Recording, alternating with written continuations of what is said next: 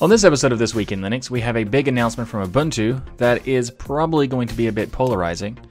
We're also going to cover some other distro news from OpenMandriva, Alpine Linux, OpenSUSE, EndeavourOS, and Regolith Linux. Then we're going to check out some hardware news from Pine64 for the Pinebook Pro and Slimbook's new all-in-one PC. Later in the show, we'll take a look at some news from CERN, Netflix, Huawei, Mattermost, Wayfire, which is a new Wayland compositor, and more. So all that and much more is coming up. I'm Michael Tunnell with Tux Digital, and this is your weekly source for Linux GNews.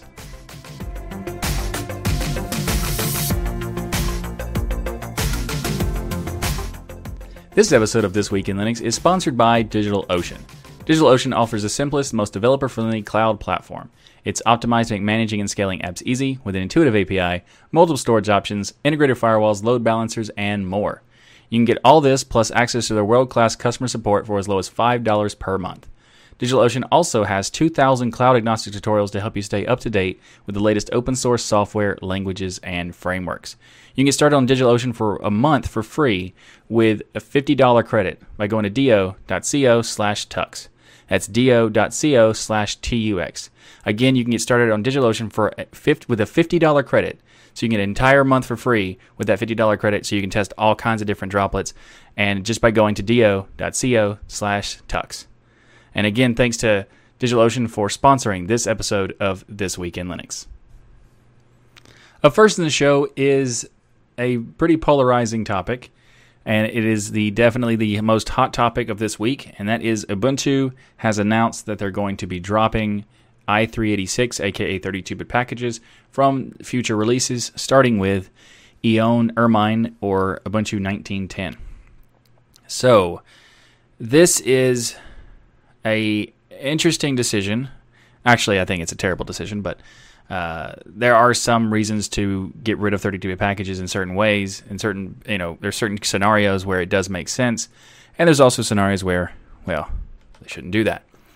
So let's talk about some of the stuff that makes sense to do. So, for example, having 32-bit versions of a distro, like offerings of an ISO, would be a lot more difficult because it adds a lot of extra development time. It requires a lot of testers and users, but there's not that many testers and users, so it makes it complicated to offer that. So it makes sense that they would stop making ISOs, which they did last year, but still, it makes sense that they would do that. It also makes sense to drop 32-bit packages for most packages. There's really no reason to have a 32-bit package for Firefox these days. There's no reason to have one actually, you can't even have one for Chrome, period. So there's many reasons why you should get rid of the 32 packages for things that don't really have a reason to keep them. However, there is an important factor to keep 32-bit around, and that is the base libraries or the base libs. And the reason to do this is because it allows support for older software. It also allows support for games, because a lot of games these days, even if they're made native for Linux, they are still in a 32-bit format, and therefore they need 32-bit libraries in order to run. Now, this is not true for every game, but it is true for the vast majority of games. Probably around 80% of games are somewhat reliant on 32-bit. And Steam, for example, it requires 32-bit libraries to run the client and to run, well, most games. So base libs are important, but this does seem to be that they are going to get rid of these packages entirely, including the base libs. So the community did not respond to this very well. And when I say community, I don't mean community in the sense of the Linux community. I mean, yes, that's true. The Linux community did not respond very well, but also just the regular tech community, because people are talking about it in a variety of places, like Engadget, Gizmodo, Inquirer even. So there's a lot of places that are talking about it, and, well, it just breaks a lot of stuff with very little reason to do so, because I understand not supporting thousands and thousands of 32-bit packages. I get that. You can limit it down to the base libs, and by doing so, you're supporting maybe 250. Still quite a bit, but not thousands. So, it's ridiculous that they're even doing this, but let's get more in details, because there was a response from Steve Langasek, who was the guy who originally announced this on the mailing list. Will Cook is the person who put it on the Discourse forum, but it was really announced on the mailing list. So anyway, he says, because of all this confusion and because of all this negative response towards this, well, he's responded with saying, "I'm sorry that we've given anyone the impression that we are dropping support for i386 applications. It is simply not the case. What we are dropping is updates to the i386 libraries, which will be frozen at the 1804 LTS versions." So, this is not a good response, because this is kind of like saying, this is, don't worry, we're not actually dropping it. We are just like freezing the version or whatever. Now, the problem with that is that is not acceptable either, because that won't work. If you take in 1804 libraries to the 1910 packages, the versions between the libraries for 64-bit and 32-bit will be incompatible, and therefore it doesn't matter that they're still there. They might as well not be there. So I don't think this is a valid response, because it doesn't solve anything. It's just pretending that it's not a big deal when it totally is. So Valve responded to this, not this particular message, but in the overall thing, and basically the next day when they found out this was happening. Valve's developer, I'm not sure if Valve officially agrees with this developer statement, but Pierre Liu, aka Plagueman2, stated on his Twitter that Ubuntu 19.10 and future releases will not be officially supported by Steam or recommended to our users. We will evaluate ways to minimize breakage for existing users, but will also switch our focus to a different distribution, which is currently to be determined. So, this is not good. When I talked about the Gizmodo and the Engadgets and those types of things talking about it, they're talking specifically about the Valve statement, the Valve approach to it. Because Valve is saying that they're no longer going to be promoting or supporting Ubuntu. That's a huge damage issue for Ubuntu. It creates a problem in the sense that even new users, when they're typically suggested Ubuntu or Ubuntu Base, because the idea is that it's easy to use those distros. But if they want to game, this decision makes that really hard, and it makes the answer for what's the easiest to use not be Ubuntu. So Valve is looking to try to use a different distribution, and the fact that the 1804 statement previously, the response from Steve, was not a valid response and doesn't change anything, it's still problematic. In fact, we actually got. I found out, one of the things is that the talk about this was on the mailing list for a long time, but the mailing list typically had stuff about getting rid of ISOs, and yeah, sure, go ahead, getting rid of most packages, yeah, sure, go ahead, but everything, I don't know, that's a bit much. And most people don't look at mailing lists because, yes, those are public, anybody can look at them, but I mean, who cares? It's not the 90s anymore. Very rarely do people actually pay attention to mailing lists other than the developers on them.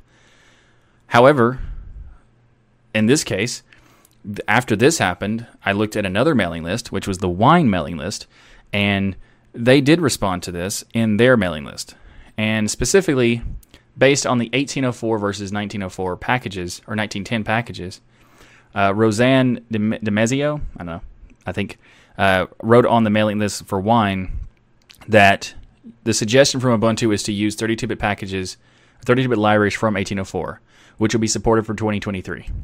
It's theoretically possible to build the 32-bit side on the OBS using their build system, using the libraries from 1804, but that would lead to a mismatch in library versions. The 32-bit and 64-bit sides would be built against different versions. And then Roseanne says, apt requires the i386 and the AMD 64 versions of packages to match, or it will refuse to install them. So unless that changes, users of 1910 and up will be unable to install 32-bit libraries they need to run Wine. Well, they could just downgrade a significant part of their system to 1804 versions. I guess that's the solution too. But essentially, Roseanne is saying that the reason why the statement from Steve is not a valid statement and not doesn't change anything is because the mismatch version makes it not matter. It makes because apt can't install them or refuses to install them, it essentially breaks that response entirely because it breaks the system in the sense of support. It's also worth noting that Vincent Poverick from Codeweavers, also on the Wine mailing list, it actually hurts Wine in other ways, not just gaming, because Wine basically he's saying that basically all applications on Windows, whether they are 64-bit or not, use 32-bit installers. And the reason they do that is because it's useful for when 64-bit applications are being packaged on or being ran on 32-bit Windows computers, because they wouldn't be able to, the 32-bit Windows computer wouldn't be able to run the 64-bit installer, so they just default to using a 32-bit installer regardless. So even then, there's many ways that getting software, just in not even just games, but all kinds of different software in Wine would not work. So that creates another problem. And then also, Vincent talks about the idea between having 1804 packages on the 1910 system, because there was another thing that was mentioned in the frequently asked questions for this particular forum post, for the announcement, was that they could use LXD containers or some kind of containerized environment, like a Snap or something, to solve this problem. And yes, that is an option, not a very good option, but it's an option. And the response from Vincent on that particular topic says, this would use the 1804 packages in a Snaps environment. But since there's no expectation of long-term support for the environment containing those 32-bit packages, I can't see any point of putting as much effort as needed into this temporary solution. So, yes, you could do it, but there's essentially like 4 years of support.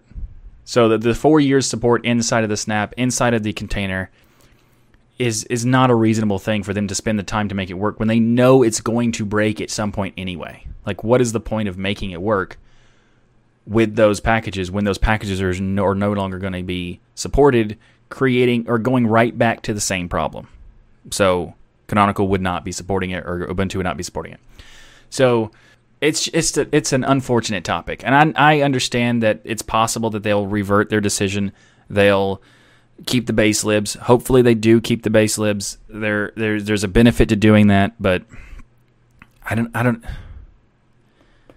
It's such a weird decision, and I don't get it. I don't know why they did this, because it just hurts themselves. There's no way they're gonna force Steam or Valve to rebuild their stuff or take over the libraries and stuff. It makes more sense for them to just switch to a different distro, because their entire purpose of using Linux was to have support for all distributions, and that's why Valve coming to Linux was so awesome, because they did that. They made their own distribution called SteamOS, but that wasn't their focus. Their focus was to make every single game that works on SteamOS to work on Linux. They even specifically said that when game developers made their games to work on SteamOS, that if they did not work on regular Linux and completely, then it didn't count, it didn't work on SteamOS. So they took it to a degree of making sure that everything worked on whatever distro. So they can just jump to whatever distro and they would be fine as long as they create a partnership with whoever they jump to.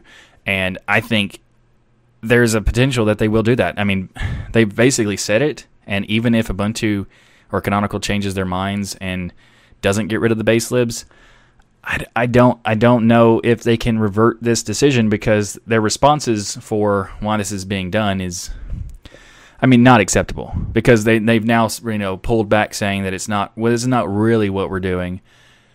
But the thing that they said that they're doing is not a solution either. It's also a bad idea. So I don't know. This topic could go on for a very long time. So I'm gonna go ahead and just end it there, I guess. If you would like to talk about it in the comments below, feel free to do so. I'd love to have it continue the conversation, or in the live chat, because I know there's going to be a lot of conversation about this particular topic. And yeah. Oh, by the way, I said I was going to move on, but I just wanted to point out other distributions I saw in the frequently asked questions. It says, well, other distributions have also dropped 32-bit packages. And yes, they have, but not the base libs, in order to keep support for these things. Arch got rid of 32-bit, except base libs. OpenSUSE Leap got rid of 32-bit, except for base libs. So, yeah. Keep the base libs, at least. The rest of it, feel free to get rid of. But keep the base libs, because they're necessary. I don't know.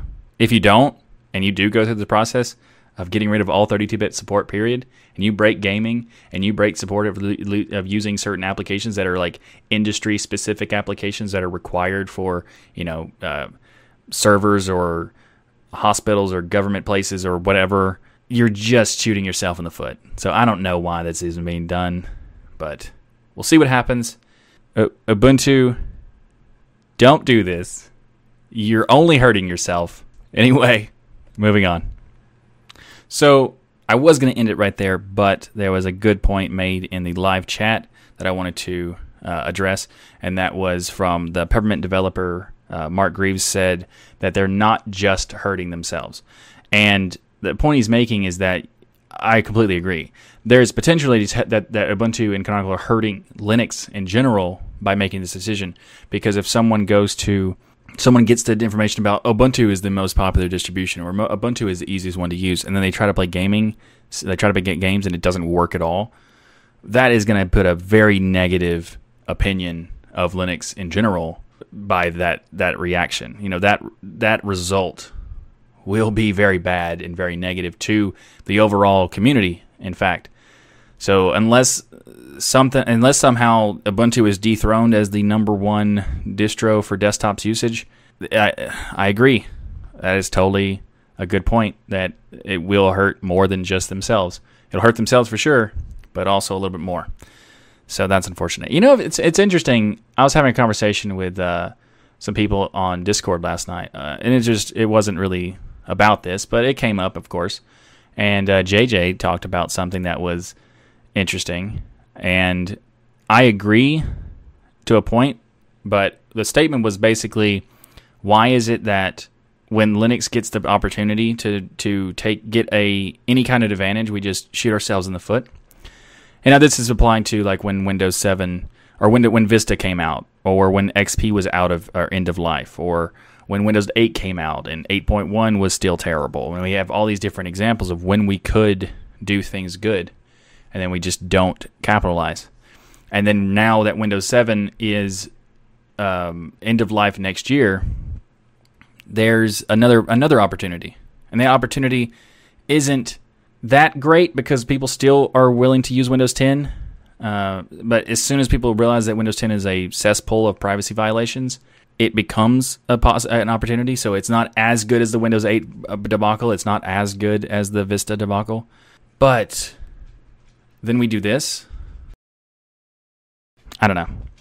So all I could say is I hope that they revert this decision. And if they don't, best of luck to Ubuntu.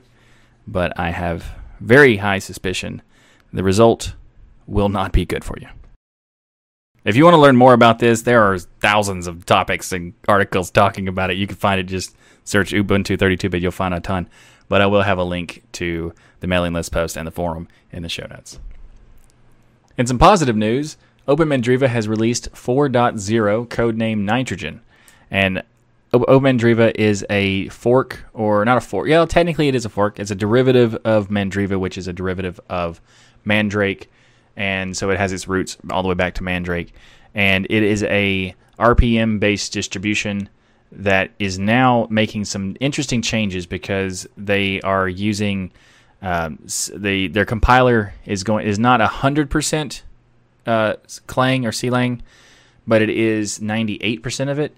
So that's pretty interesting that they're using that instead of the GCC and everything. But they're also utilizing Calamares as their installer, and they're focusing on KDE Plasma as the desktop environment, which is a good decision. And they have upgraded their kernel to 5.1.9. They've updated Xorg and Mesa drivers to not the exact latest one, but right before that. And the same thing with Plasma. That's not the latest one that just came out, but it's the one right before that. So they still have pretty up-to-date, even if it is not the latest thing. But they do have something that's pretty interesting with the latest release, is that they've switched their package manager to DNF from Fedora, because it is an RPM-based distro as being based on Mandrake.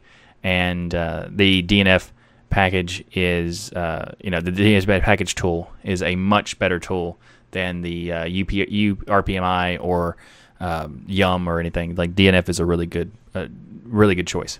It's pretty interesting, and I think that it's worth checking out if you haven't before, because it does have a lot of cool things that they keep up to date with, like the core features of the system. So if you are interested in checking out RPM distro, I think Open Mandriva is worth checking out. And so I have a link to it in the show notes if you'd like to check it out. Alpine Linux 3.10.0. If you haven't heard of it, Alpine Linux, they describe themselves as a security-oriented, lightweight Linux distribution based on Muzzle, libc, and BusyBox. So you'll notice that these listing of these options kind of imply that they're not GNU related distribution, as in they don't use GNU tools. And that is an interesting approach because Alpine is one of those distros that do not use GNU packages or stack in their distribution, and that could be a reason to use it for some people who might not like GNU. But there are also some interesting things that they're doing in the sense that they have new features in this latest release, such as switching to IWD, which is an alternative for WPA supplicant for Wi-Fi, and also they've added support for serial and Ethernet support for ARM boards, and they are using the Distributed Object Store and File System Ceph, as well as switching to the LightDM Display Manager, which is pretty interesting because LightDM has a lot of cool concepts behind it. At the same time, is they have a lot of lightweight approaches for it, and also some you can have a wide variety of options in LightDM, so that's pretty cool too. Anyway, if you'd like to learn more about Alpine Linux, I think it's definitely worth checking out. So I'll have a link to 3.10.0 in the show notes. Up next in the show is some interesting news from the OpenSUSE team, and that is that they are considering a differing approach to their governance, which also would be potentially a different branding of the name OpenSUSE. So they might be dropping the SUSE part, or they might just be completely, switching it up to something else. It's really completely up in the air. There's not really any news about any main decision, but I just think it's an interesting thing that they're talking about because of what benefits and negatives that could come from that. So in the marketing perspective and the branding perspective, I'm actually a marketer and designer, so I have a lot of experience in this particular topic. And they're in a situation where both decisions have valid value and also negative connotation too, in the sense that if they were to do it, they'd be able to have a separate foundation that would be able to take donations. They'd be able to organize events without SUSE involvement. They'd be able to do a lot of things that they're kind of limited in the way that they are now by using the SUSE name. They're limited to the trademarks and the restrictions of those trademarks and how they are allowed to do things on behalf of SUSE because they're essentially representing SUSE. So by changing their name, they'd be able to do all those things and get rid of the situation of using that trademark. But at the same time, that trademark is also really big and powerful, so they have benefit to keep it. So there's both sides have pros and cons. So it's definitely an interesting discussion and debate that they're having about doing this. So they've been talking about it for a few board meetings recently about whether they're going to switch it or not, or what they're going to do with the potential of changing the name and that kind of thing. I think overall there would be very beneficial things to do to change the name, but they still would want to keep association to SUSE.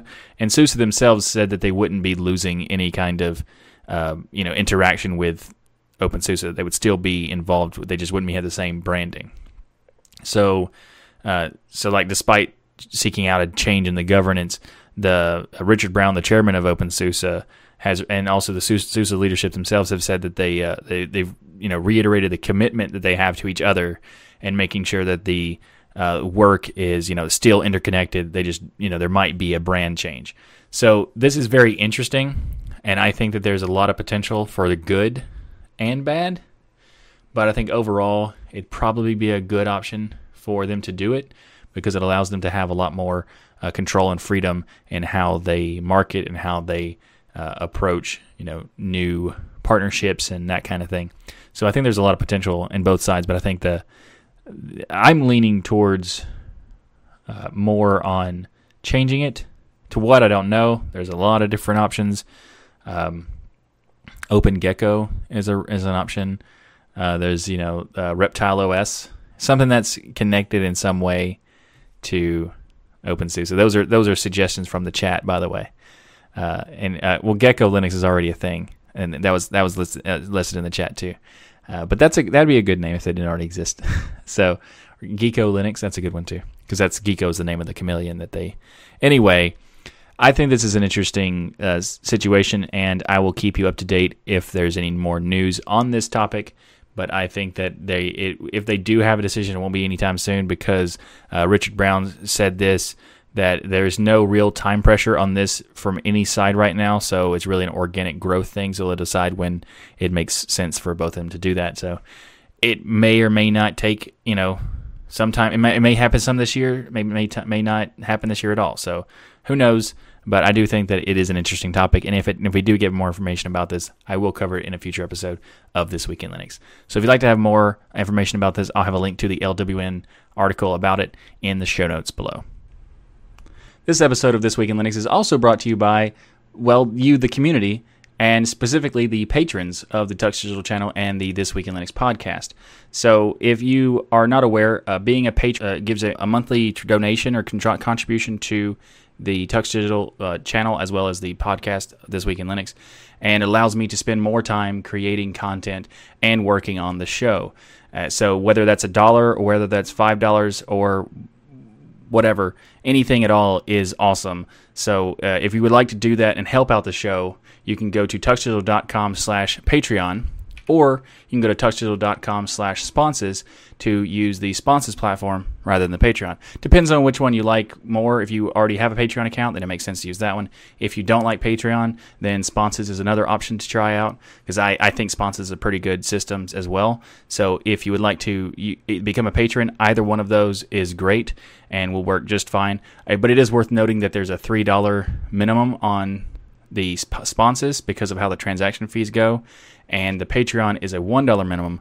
But the reason for that is because they actually have now the same structure of transaction fees, but I have a grandfathered in account of Patreon, so they don't do that, so I can kind of pick and choose that sort of thing. Anyway, it doesn't matter, but it is worth noting that if you do want to use sponsors, there is a section in the settings of your account that will say Stripe account, or putting in Stripe payment. So there's you don't actually need a Stripe account. When I first talked about sponsors, I had people asking me, why do I need to make a Stripe account? You don't actually need to do that. That is for just creators. So if you want to be a patron to someone on sponsors, you just put in your credit card information in that Stripe section, or the payment method section, not an actual Stripe account. You don't need those. So just wanted to clarify that part. But if you would like to, donate to the channel and contribute as a patron to whether you're using Patreon or sponsors, it would be very much appreciated. Actually, amazing, because it helps me make the content. And if you're not aware, making a podcast is a ton of work. I mean, if you just take in just This Week in Linux by itself, there's research, there's prep, there's trying to find the topics to cover, researching all the topics, prepping the show, recording the show, editing the show, publishing the show, and doing all the metadata and all that stuff. So there is a lot of work to do it, and any amount of money offered is incredibly appreciated. So if you would like to become a patron, I would very much appreciate that. So again, just go to tuxdigital.com/sponsors or tuxdigital.com/Patreon to become a patron. Up next in the show is an interesting project that is coming from the end of Antergos. So we talked about this previously. Antergos had announced that they were going to end their project and no longer make new versions, and that they were offering the code to be used by another project or the community in general. And we also talked about at the end of that segment that there was a project called Endeavor that was working on trying to make a project, and we're working on making a name and everything, but they decided to actually stick with the name Endeavor, so they were going to Endeavor OS. And this is interesting because the way that they're approaching this is pretty interesting. And so they're looking to take the place of Antergos essentially, but not only just in a spiritual successor, but also in the kind of a successor to what people thought Antergos was, rather than what it actually was. So most people that you talk to about Antergos, they would typically say that Antergos is an easy installer for Arch. But that's not what it really was. Yes, that is true if you just use the base install, you essentially just got Arch. A little bit more of extra stuff like extra repos and stuff, but it was mostly Arch. However, if you picked any of the DEs, there was a lot of customizations. There was theme customizations. There was modifications of the layouts. There was like widgets installed. There was like custom icons that they got from the Numix team of creating like a partnership with them. There was like a lot of stuff that they did that created a situation where Antergos is no longer an installer. It is an installer and an extra layer on top, so it's effectively its own distro. So it is an interesting situation, whereas Endeavor is not exactly going to be copying Antergos. They're going to take the approach of being a successor in the sense that they're going to do basically what people thought Antergos was. They're going to provide a easy installer to Arch, but also add some extra niceties and making it simple and how to like pick a DE and it will like automatically set up stuff. But what it's really cool about this, one of the things I like is that they're very open to input. And I have suggested a few things, and they have looked into it and have decided to adopt some of the things I suggested. But I'm not going to go into details of like what all that was. But one of the things that they did say that they're going to do is have 10 different DEs that they're going to offer. Now, one of the things that I really wanted Antergos to do for a long time that they didn't ever do was to create an install that gave you the vanilla options from Arch. Now, I like the idea of having the custom theme, but also that's a lot of work. And I also don't really want a particular theme because maybe I want to have a different design, a different approach. So I wanted the option to have a vanilla install from the Arch packages. So Endeavor OS is actually going to offer that as an option. So you will have the option to use a theme that they provide. Well, actually, they're not making it. They're just selecting a theme from the community, which is great because they're less work for them, but at the same time, they still make a nice polished look. But you can also choose to get the vanilla install instead, which is very cool because that means you could have the base setup of Arch very close to Arch, even though there might be some extra stuff here and there, but very, very, very close to Arch, even with like a nice GUI install. So that's pretty cool. Now, the distribution is currently in beta. Now, they've also I've actually tried it, and it does work fairly well for what they're trying to do, even though it's beta, but it is beta, so there are some issues, of course. But there are things that are also pretty interesting that they are doing another thing that the community for Antergos really wanted for a very long time that was never done, and that is an offline installer. So they're going to be doing 10 DEs that includes OpenBox, i3, GNOME, Budgie, Cinnamon, Deepin, Plasma, and a base install, which is essentially just the core, a core system install without any DE whatsoever, and some other stuff. And they're also going to be doing an offline installer, and those are all online net installs. And they're also going to do an offline installer for XFCE, a custom XFCE. So that is a pretty interesting approach because one of the things that people have been wanting was a vanilla install and an offline installer, and Antergos didn't want to do that at any point. But now, because Endeavor is taking over, kind of like the successor, they're going to be doing what the community has been requesting for a long time, which is really cool to see being done.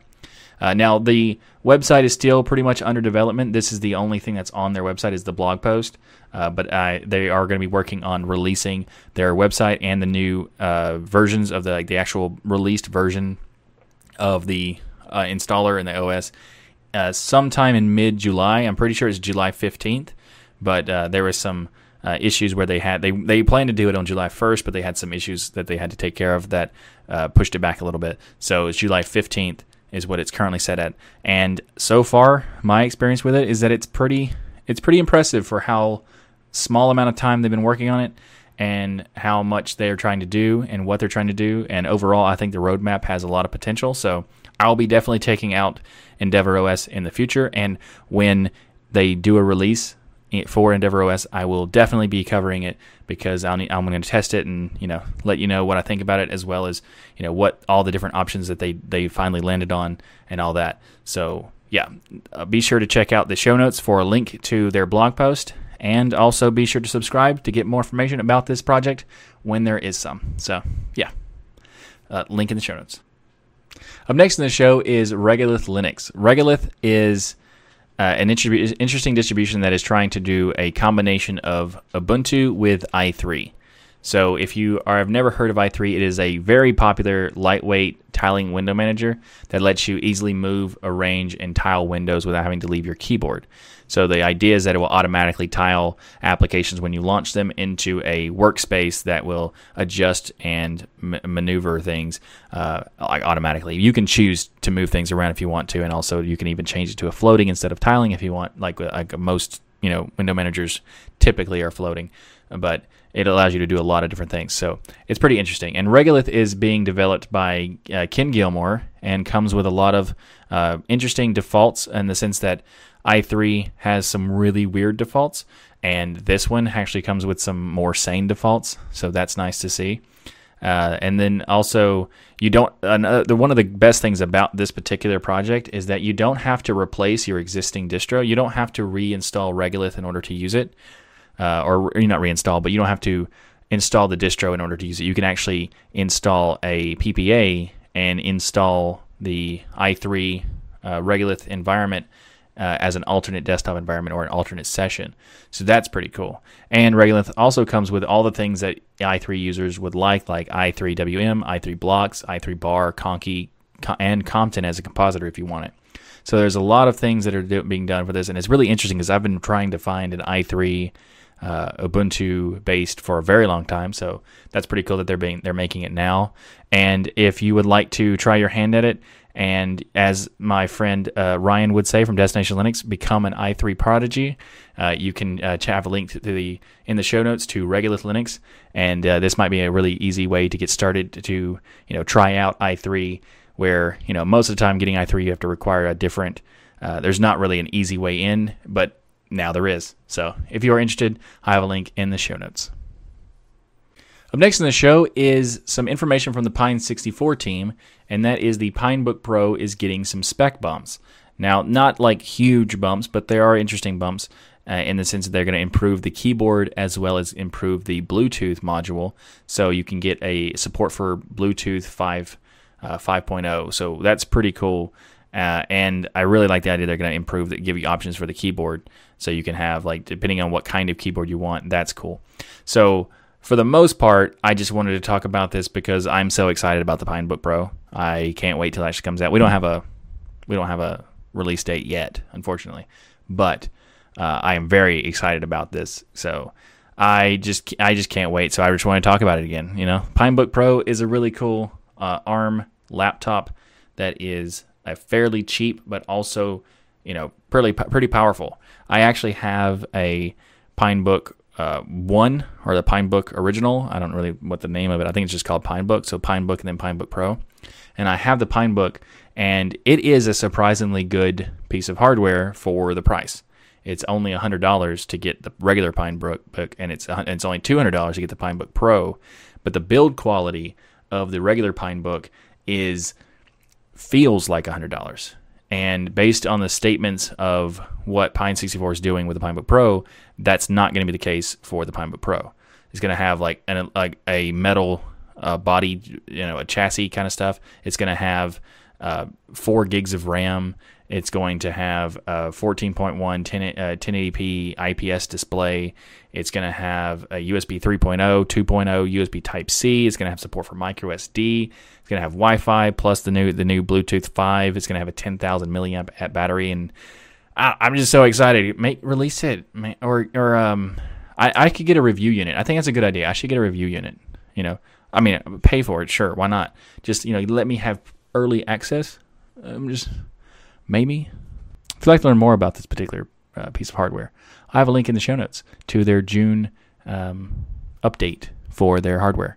Also, the Pine Phone. Super excited about the Pine Phone and the Pine Tab 2. I want all their stuff at this point. So, yeah. Up next in the show is some more hardware news, and that is from Slimbook. They've announced a new all-in-one Linux PC. And this one is a very interesting thing in the sense that it has some pretty good specs, but also in the sense that it looks surprisingly uncanny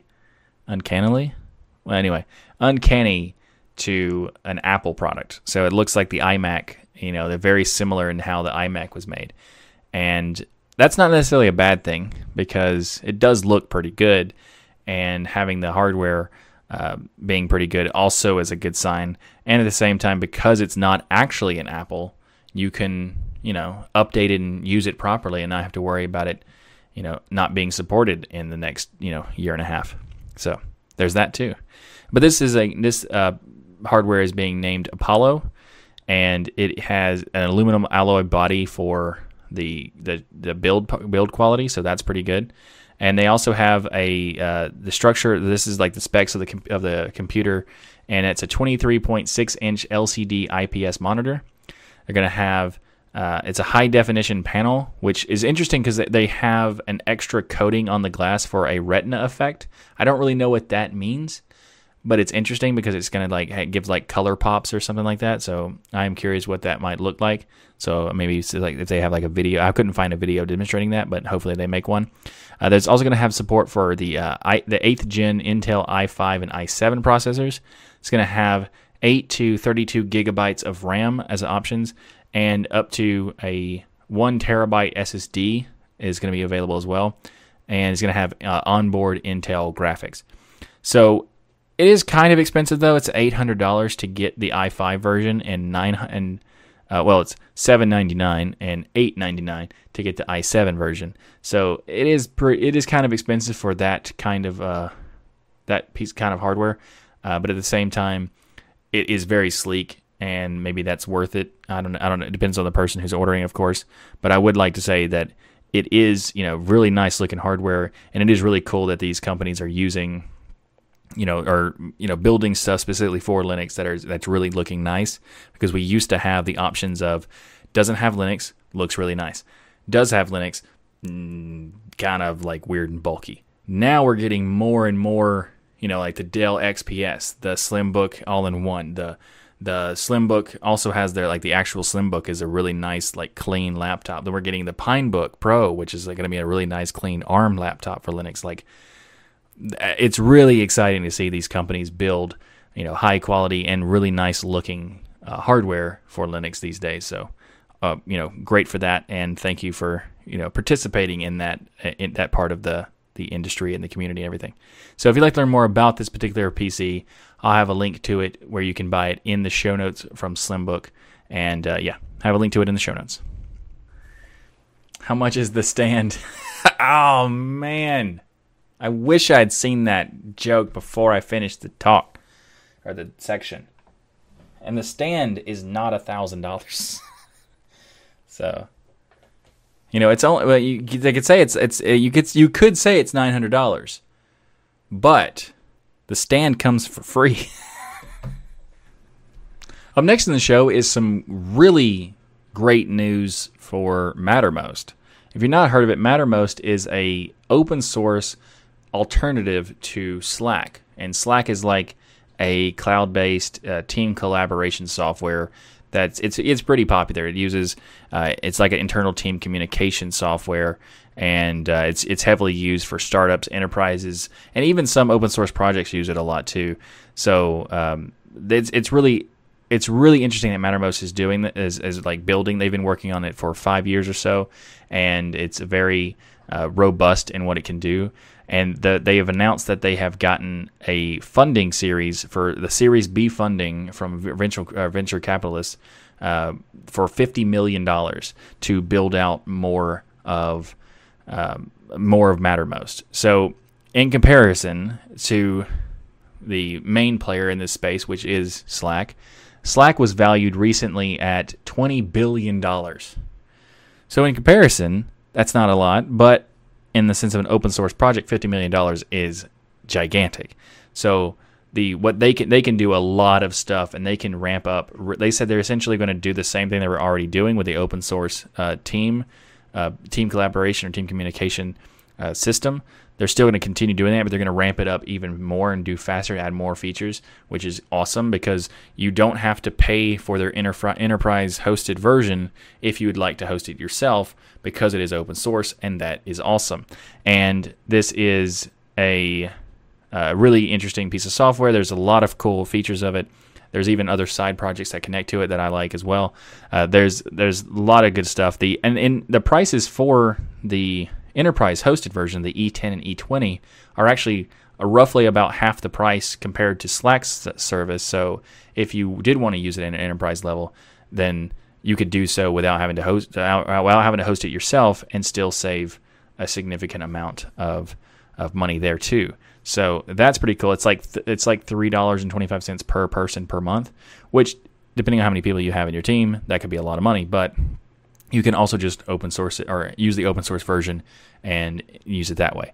But it's really cool that they were able to get this amount of funding, but they were also able to get $20 million funding for their Series A in February, as well as a few seed round stuff from a couple years ago. So they've been able to raise basically $70 million in the past couple months or so. So there's a lot of potential for this particular project based on this funding. I don't know how much involvement the Y Combinator and these venture capitalists have, but Y Combinator is one of the few that is the one. It's like they focus on helping startups and helping open source projects. So seeing them doing it is less of a problem as far as the venture capitalist part, but I would like to see what the value, like what benefits these people get from their funding. But anyway, I do think it's awesome, and Mattermost makes a lot of good stuff, and it is a very solid option for a Slack alternative if you would like to. And so I would definitely suggest it. There's a few of those. Matrix is kind of one. Rocket Chat, Mattermost, and there are a couple others, but I think Mattermost is so far the most well polished of the options, as a single project entity. So, like for example, with Matrix, you need to use Riot in order to use it, or as Rocket Chat is not as polished, as featureful as Mattermost. So that's the kind of thing. But Mattermost, it's really interesting to have all these different open source options. But I think if you're going to just, make a Slack alternative for the purpose of being a Slack alternative, Mattermost is a great option. So I have a link to this blog post as well as Mattermost itself in the show notes below. Up next in the show is a new project called Wayfire. Wayfire is actually going to be kind of bringing some Compiz effects to Wayland. It is a compositor for Wayland that adds a lot of cool stuff. And the fact that it's still in basically pre-alpha, like they're calling it pre-alpha quality, and only supports basic stuff or basic functionality, they actually do have quite a few things that are pretty cool that are, I would not say are basic things, but we'll get to that in a second. So far they have support for workspace previews like the expose mode and stuff like that, as well as grid and auto snapping of windows on the edges. Wayfire, so they describe themselves as a 3D Wayland compositor built on the WL Roots project, and it supports workspaces, configurable bindings. It's currently working on a variety of different visual elements, and they say that X Wayland should have already have support for it with the compositor, and Wayfire is currently tackling some like tiling window support through like Sway, window rules, on-screen keyboard support, and many more things. So those are kind of the basic things, but they're also doing some stuff like adding wobbly windows effects and stuff like that. So there's quite a few things, including window snapping and even the 3D desktop cube.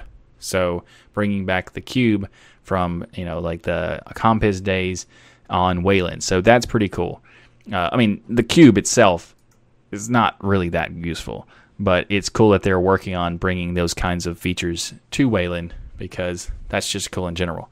It also is worth noting that KWin has support for this stuff too.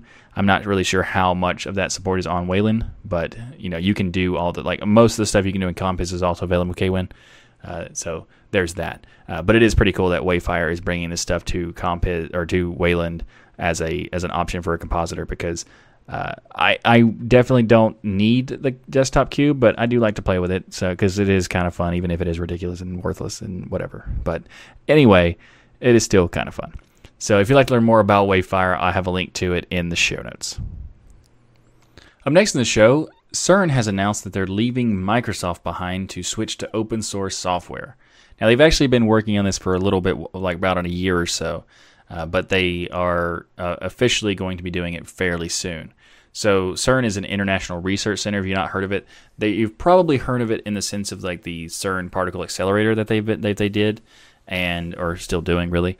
But they've been using a combination of open source as well as Microsoft products, and they've decided that they're going to leave as much possible behind of the Microsoft stuff because of the licensing fees that's going to be coming to them because of some weird changes that Microsoft has decided to do. So CERN is using open source mostly. Today they use it on their desktops, on a lot of open source in general, but they used Windows on their desktops. So that's one of the things that they're going to be changing significantly. And this is kind of weird because Microsoft is deciding to increase their licensing fees by like a factor of 10. So 10 times more of what they already currently pay. And it's because they decided to remove their classification as like a school, or like they had some kind of partnership with, not really a partnership, they had a deal with Microsoft that they'd pay like institution fees and or like school fees rather than the full price. But now Microsoft has decided to remove that benefit from them and increase the price drastically. So they decided to completely get rid of Microsoft in order to go to open source. Now they've said they're going to get rid of it, but it's going to be a process kind of thing. So that's really awesome, and I think that it's definitely something that pretty much every single company and institution and research thing should do because it just makes the most sense. So I'm glad to hear that CERN is doing that because it is an important, research center in, just in general. So like the stuff they're doing for science is really useful, and it's really nice to, hear that open source is going to be allowing them to do that. So yeah, if you'd like to learn more about this particular thing, I'll have a link to the blog post from the CERN website in the show notes. Up next in the show is some unfortunate news, but not as bad as it's kind of been played out to be. It's some information from Netflix has been released, as they have released some security notices for CVEs and some TCP bugs for potential denial of service attacks. Now, this is an interesting situation because this affects Linux and FreeBSD, and it's not like catastrophically bad. It's just it would allow a attacker to give you very, very annoying issues. So the vulnerabilities specifically relate to the maximum segment size, or MMS, and the TCP selective acknowledgement, aka SAC, capabilities. The most serious one is called SAC Panic, and it allows a remotely triggered kernel panic on recent Linux kernels. So essentially what it is that this situation can lead to a kernel panic via integer overflows, and it allows them to denial of service attack and also take down services. So it's not really that big of an issue because it is already been addressed, so you just need to update your systems. But it is important to note that they do have one severity that is listed as important, while the other two are listed as moderate. However, what's the reason why it's not as severe? Because people will say like there's going to be a patch, of course, always, and that's true. And in this case, it's also true. But there's also a mitigation technique, so that even if your system is not updated that fast, if you have an LTS release or something like that, you might not get your kernel that fast to get the patch. There is a mitigation that's really easy to do and takes very little time, and also is super simple. It's basically one line of code or one command line. You just put it in a terminal, run it, and you're mitigated. So I'll have a link to the advisory notice from Netflix, as well as in the show notes I'll have the list of what you need to do as far as how to mitigate it, so that you can do that as soon as possible. So yeah, if you want to learn more about this, I'll have a link to all that in the show notes. Up next in the show is the NSA is looking to contribute to Coreboot. Now, if you're not aware, the NSA is the National Security Agency of the U.S. government, and they are looking to develop or to contribute to the Coreboot project. Specifically, Eugene Myers of the NSA under Information Assurance Research, and also the NSA/CSS Research Directorate, has been leading some work on the STM-PE implementation for Coreboot. So the STM is the implementation for SMI Transfer Monitor to offer protected execution services on x86 by serving as a hypervisor, in x86 SMM mode. Now, this is actually kind of worth noting because it is. I'm kind of putting in there because it's NSA kind of stuff, and yes, the NSA is horrible. But in some cases, that there's some things that could be done properly. For example, the source code is open, and in order to be to be in Coreboot, it has to be audited by the Coreboot team. And the reason why I'm talking about this is because this code has actually been worked on for a while, for like a year or so. But the code is actually under review right now from the Coreboot team, whether it's going to be included or not. Now, I'm not necessarily saying that this is going to be a bad thing, because if you've ever heard of SE Linux was actually in part made by NSA, not completely, but in part was made by the NSA. So there are things that they have contributed to the project and to the community that's not necessarily horrible. However, it is the NSA, so it's just kind of like, if you are a code auditor, or you're good at security and you'd like to make sure that this code is in the Coreboot, this is just an opportunity I wanted to bring up to see if you would like to check that out, because it might be necessary. Who knows? Anyway, if you'd like to learn more about this particular thing, I'll have a link to it in the show notes. Up next in the show is some interesting news from Huawei, that they have now a potential alternative for Android. Huawei is not had a great year recently, with the U.S. government banning them for being involved in any U.S. companies, and the issues caused with that because of Google and their Android smartphones. And and Huawei is pretty sure it was at one point it was the second biggest, but if you count manufacturer, but if you count the low end hardware, it became the number one Android company, smartphone maker company. And they've had a lot of issues to deal with recently. Some of it fair, some of it not clear, but it's not about necessarily Huawei in that sense, because we talked about in a previous episode. If you'd like to learn more about that, I have a link in the show notes.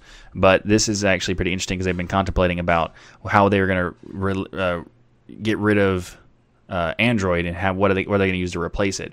And it appears that they're exploring something called Aurora OS, and it's actually based on Sailfish OS we've talked about previously in another episode, that is made by the Yola company. And the reason why they're doing it is because it has a very heavy focus on privacy and security, which is interesting because of the allegations about Huawei. So anyway, many companies have tried and failed to launch an alternative to Android and iOS. And in this case, it's going to be interesting to see what happens, because Huawei doesn't really have a choice. They have to do this. And it'll be interesting to see what the outcome of this is, and whether or not using something like this would work. Because Sailfish OS does say they have support for Android applications, and therefore maybe that's why they're using something that's based on that. So there is some potential there, and I'm very curious to see what happens with them. So they're going to have to deal with whether they can have the apps or not, and if they do have the ability to use those apps, it might be a good option for them. So anyway, I'm looking forward to seeing what happens, because it's pretty interesting, and I will keep you up to date on the show when we find out more about their future, I guess. Yeah. So link in the show notes to this particular article if you'd like to learn more.